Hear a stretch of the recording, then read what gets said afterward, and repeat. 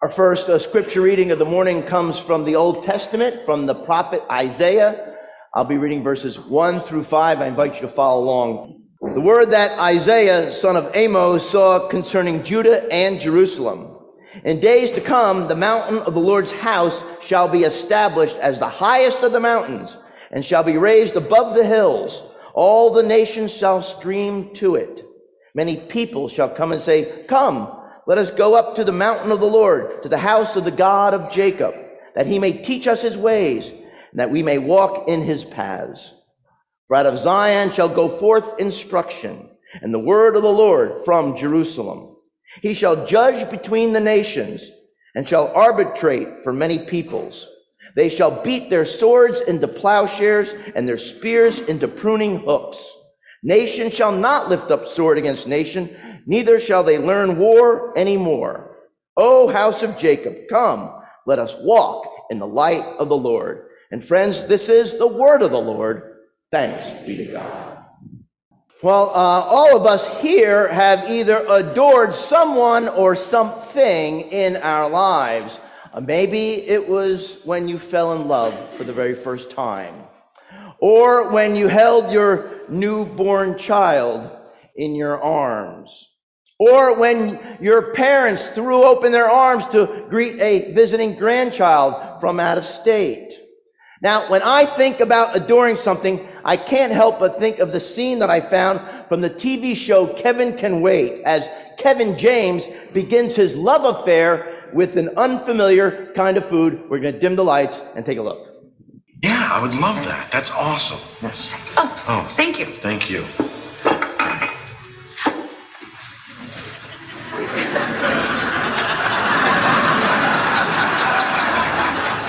What am I looking at here?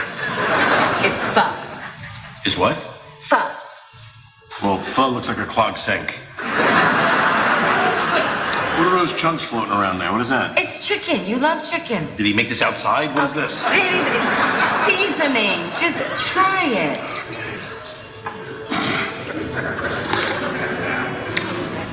Good?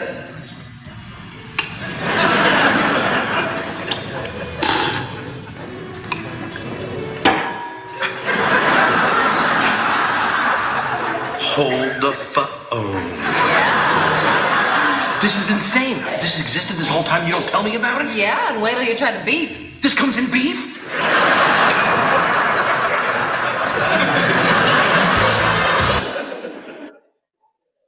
Now, that adoration is just a glimpse, because eventually we will discover that even our best human adoration is limited in its depth and its scope. We can adore a new teacher, or a new boss, a new coach, a new pastor, a new political leader, or even a newfound food. But nothing can quite compare to the adoration at Christmas shown to Jesus Christ. This is what the wise men discovered upon arriving in Judea. Most likely they were Zoroastrian priests from Persia, mysteriously hearing God's invitation in a completely foreign land and a different culture, and then choosing to respond to come and see the Messiah. And so I want to invite you to join me as I read a portion of the story of the Magi from Matthew chapter 2, verses 1 through 2, and then I'm going to skip on down and read the end of the story in verses 11 and 12. Once again, I invite you to follow along. In the time of King Herod, after Jesus was born in Bethlehem of Judea, wise men from the east came to Jerusalem asking, "Where is the child who has been born King of the Jews? For we observed his star at its rising and have come to pay him homage." On entering the house, they saw the child with Mary, his mother, and they knelt down and paid him homage. Then, opening their treasure chest, they offered him gifts of gold, frankincense, and myrrh. And having been warned in a dream not to return to Herod, they left for their own country by another road. Friends, this too is the word of the Lord. Thanks be to God. Once again, would you join me in prayer? Let us pray. Oh, gracious God, we thank you in how the wise men traveled such a great distance, and then they were rewarded in their discovery of Jesus the Messiah. This December 24th morning, we too have come on a quest for this baby. And so we pray that the star of your Spirit would lead us to the place where he is, and that as we kneel at his side, you would draw us close to him and to one another. In Jesus' name we pray. Amen. Well, throughout this season of Advent, we've been looking at different carols. We started with O Come, Emmanuel. Then the next week we did Away in a Manger. Last week we did Joy to the World. Tonight we're going to look at the carol Silent Night. But on this fourth Sunday of Advent, this December 24th morning, our Christmas carol is O Come, All Ye Faithful. For 200 years, no one really knew where O Come, All Ye Faithful came from, or even who wrote it. What we do know is that it had been sung in the Catholic Church in France, but that it was originally written in Latin. And then in 1946, a manuscript surfaced in a French monastery containing 4 verses of this Latin carol. You can see that on the screen. The next year, 3 more similar manuscripts were found, and all of them were signed by someone that no one had ever heard of, a man by the name of John Francis Wade. You can see his picture on the screen, I believe. Now, an Anglican priest did some detective work and found an obituary of this Englishman who died in France in 1786. It turns out that John Francis Wade was the son of an English cloth merchant. He was a Catholic layperson, and along with many other Catholics, including the deposed King James II, fled to France because of religious persecution. He got a job at a Catholic college in Douai, France, copying music and books and occasionally teaching old Latin songs.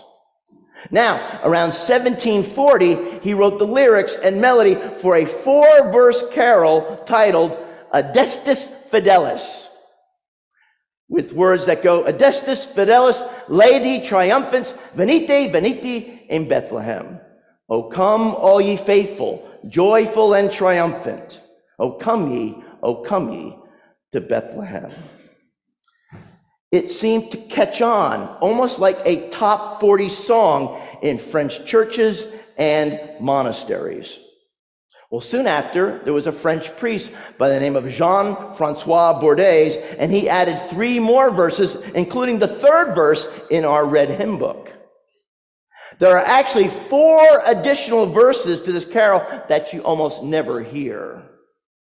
In fact, if it weren't for an English priest named Frederick Oakley, you'll see his picture as well, who in 1852 came up with the translation that we sing at Christmas, we might not even have O come, all ye faithful. Well, let me ask you a question. Who got you here this morning? Was there someone whose voice you heard today say, come, let's go to church? Maybe it was a literal voice, a parent, a spouse, a friend, someone who summoned you. Maybe it was because you have to sing or usher or run the soundboard or count money or lock up the church afterwards. But most likely someone said to you, come on, let's go to church. My friends, all of us are here because someone invited you. Someone said, come on, let's go to Chestnut Level. Maybe it was a voice from long ago, or maybe, as I said, it was someone from this morning. But that voice, what that voice was doing, was inviting you, not just to this church, but was inviting you into a personal relationship with Jesus Christ. For nearly each and every one of us, the invitation to faith comes as words from the lips of a person who is or was in our lives. Who was or is that person for you? O come, all ye faithful reminds us that the story of Jesus' birth is really an invitation. It's an invitation to the world and to each and every one of us. The Christian writer Albert Bailey said, "The poet in this carol takes us by the hand and leads us with triumphant song to the cave of the Nativity in Bethlehem, shows us the babe, and bids us adore." This hymn, this carol, invites us to sing with the angels, invites us to sing with our families, invites us to sing with our fellow believers, and invites us with every fiber of our being to worship Jesus Christ as Savior and Lord. Now, it's interesting to me that the verb come occurs 3 times in that Matthew passage that I read, and 13 times in the carol, "O come, all ye faithful." And like the wise men, we come and we bow before this child and we offer to him our praise and our gifts. We don't sing about a certain fast food restaurant. We don't sing about what it's like when we get behind the wheel of a certain car. We don't sing about chestnuts roasting on an open fire.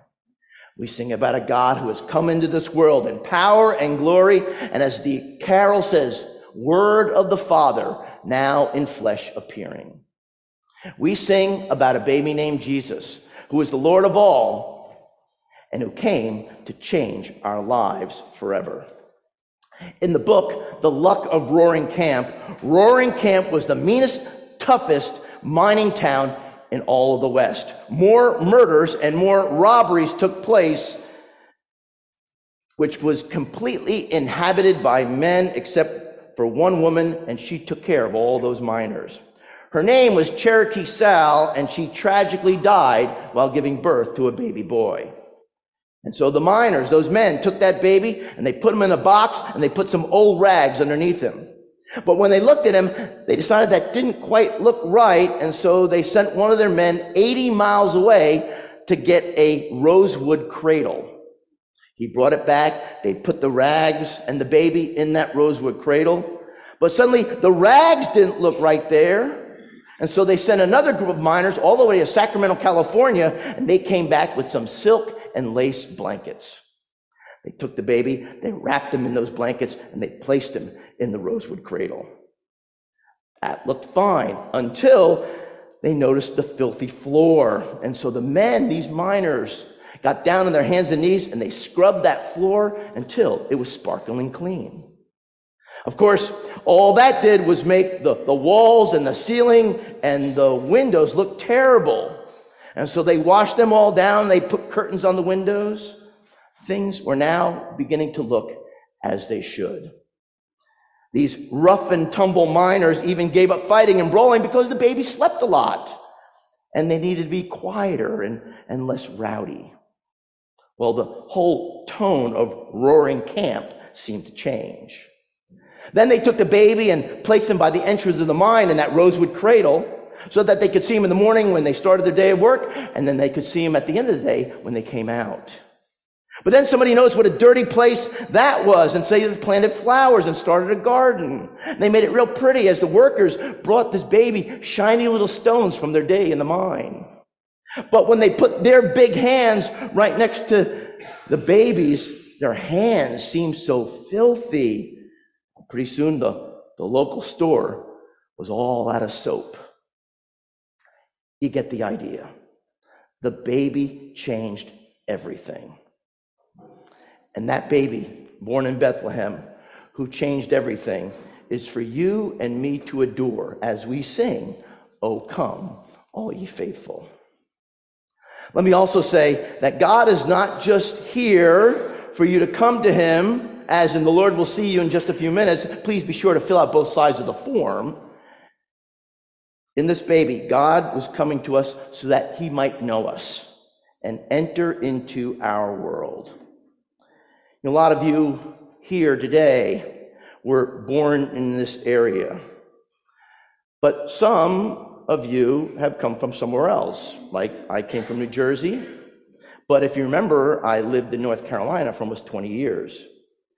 Ever wonder what's the difference between a northerner and a southerner? Lots of differences, right? Yeah. Well, a few years ago, Harper's Magazine tried to answer that question.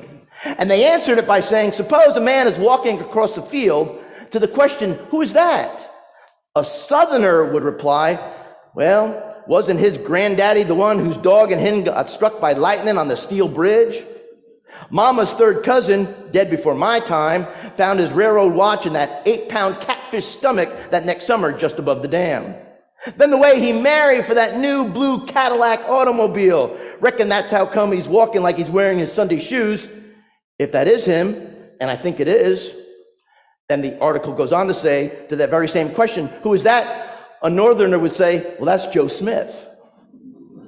To which the Southerner would think, but be way too polite to say out loud, they didn't ask his name, they asked who he was. My friends, God knows who we are. God knows our mama, our crazy uncle, and our third cousin. God took on human skin so that he might truly know who we are. And we are invited to come into his presence this Christmas, and yes, every day. As I close this morning, I want to ask you one last question. And my question is this: is all of this true for you? I know of people who have told me that their only experience of God has been a God that they cower from instead of adore. The image that comes to their mind is of a God who is angry, a God bent on revenge, a God who is unloving, a God who walks around not with open hands, but with a clenched fist. And maybe it's because of the family they grew up in, they don't see the face of God, but they see a parent who perhaps was very uncaring to them. And so it's with scars and bad memories that they cannot bring themselves to trust God or give their life to him. Well, I don't know all of you here, and certainly those watching today, but if you're feeling that way, I want to help you by giving you a different image of God this Christmas. Because you see, at Christmas, God literally comes crawling to us on his hands and knees as a baby. He shows us his nail-scarred hands from the love of the sacrifice. He's given us a meal to share with us in order for us to remember his devotion. There has never been a human who has ever come to you and me in a more humble way than Jesus came to us. And the reason is there's no human that loves you and me as much as God loves us. And God showed us the depth of that love by coming to us at Christmas as a helpless baby in a manger. If you think about it, the true colors of Christmas are not really red and green, but it's that white flag of surrender that we run up the flagpole of our lives as we receive Jesus Christ as Savior and King. Oh, come, all ye faithful. Come and behold him, born the King of angels. Oh, come, let us adore him, Christ the Lord. Would you join me in prayer? Let us pray.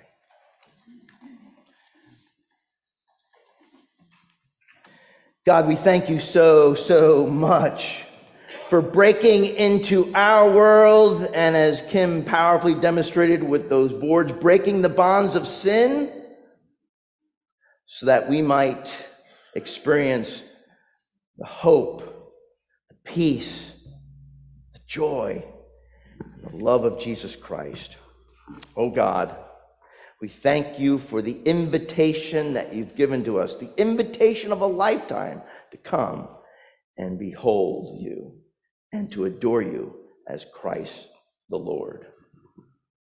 God, teach us to adore you as day by day we make the words of this carol our very own.